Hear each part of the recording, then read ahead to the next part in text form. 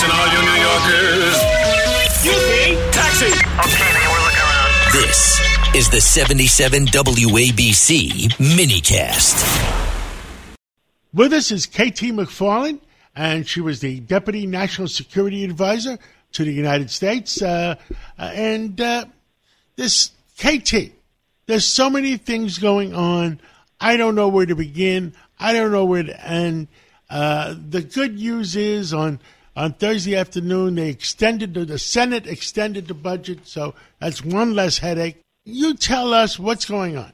You know, there's an expression that says great nations decline slowly and then quickly, and wars start slowly and then quickly. And we're now at the quickly part, because the Middle East is on fire. Europe is on fire with Ukraine.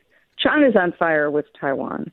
And the United States appears to be impotent in all these situations. And Iran, for example, every day, Iran ups the ante, either with Iranian proxies attacking American or Allied ships in the region, or Iran itself now is directly attacking Pakistan, directly attacking American interests in northern Iraq from Iran proper. So as long as the Biden administration just doesn't respond or looks the other way or has a half effort to try to retaliate against what they're doing, these attacks will continue. You know, for example, on American ships, these missiles that are coming in from the Houthis in Yemen, the perimeter defense. In other words, that as a missile just about to hit an American ship, then we knock it out of there.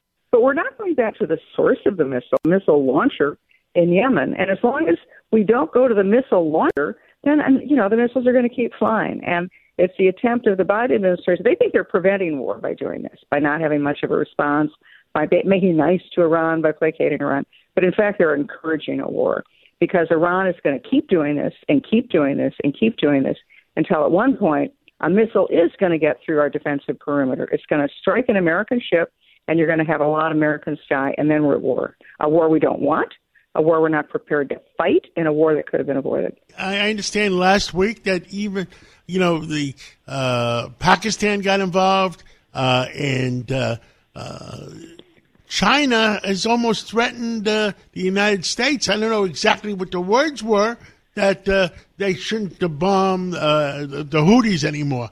I mean, who else can get involved?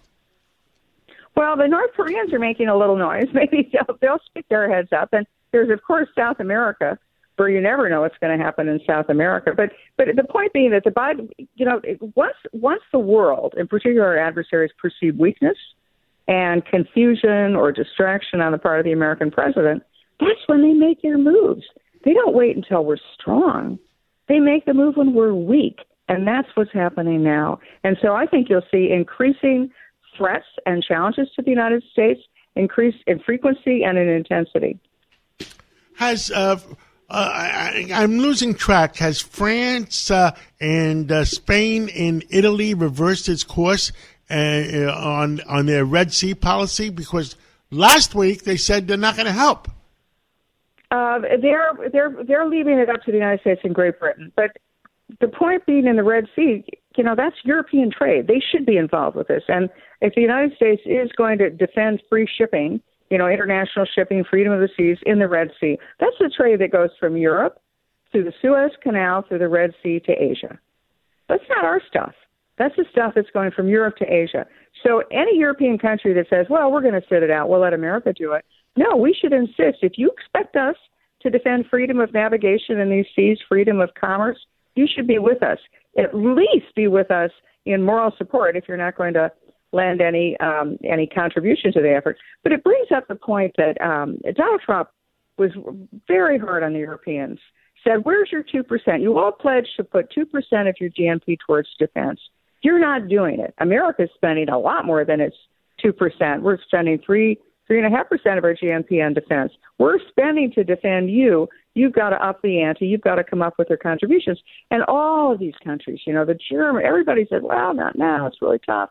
We'll get to it eventually, but not now. But this should make the point to the European countries. If we have a common defense, you have to pay your share, and they're not doing it. Well, KT McFarland, thank you so much for the update, and let's go day by day and see where we go by next week. Thank you so much. Thank you, John.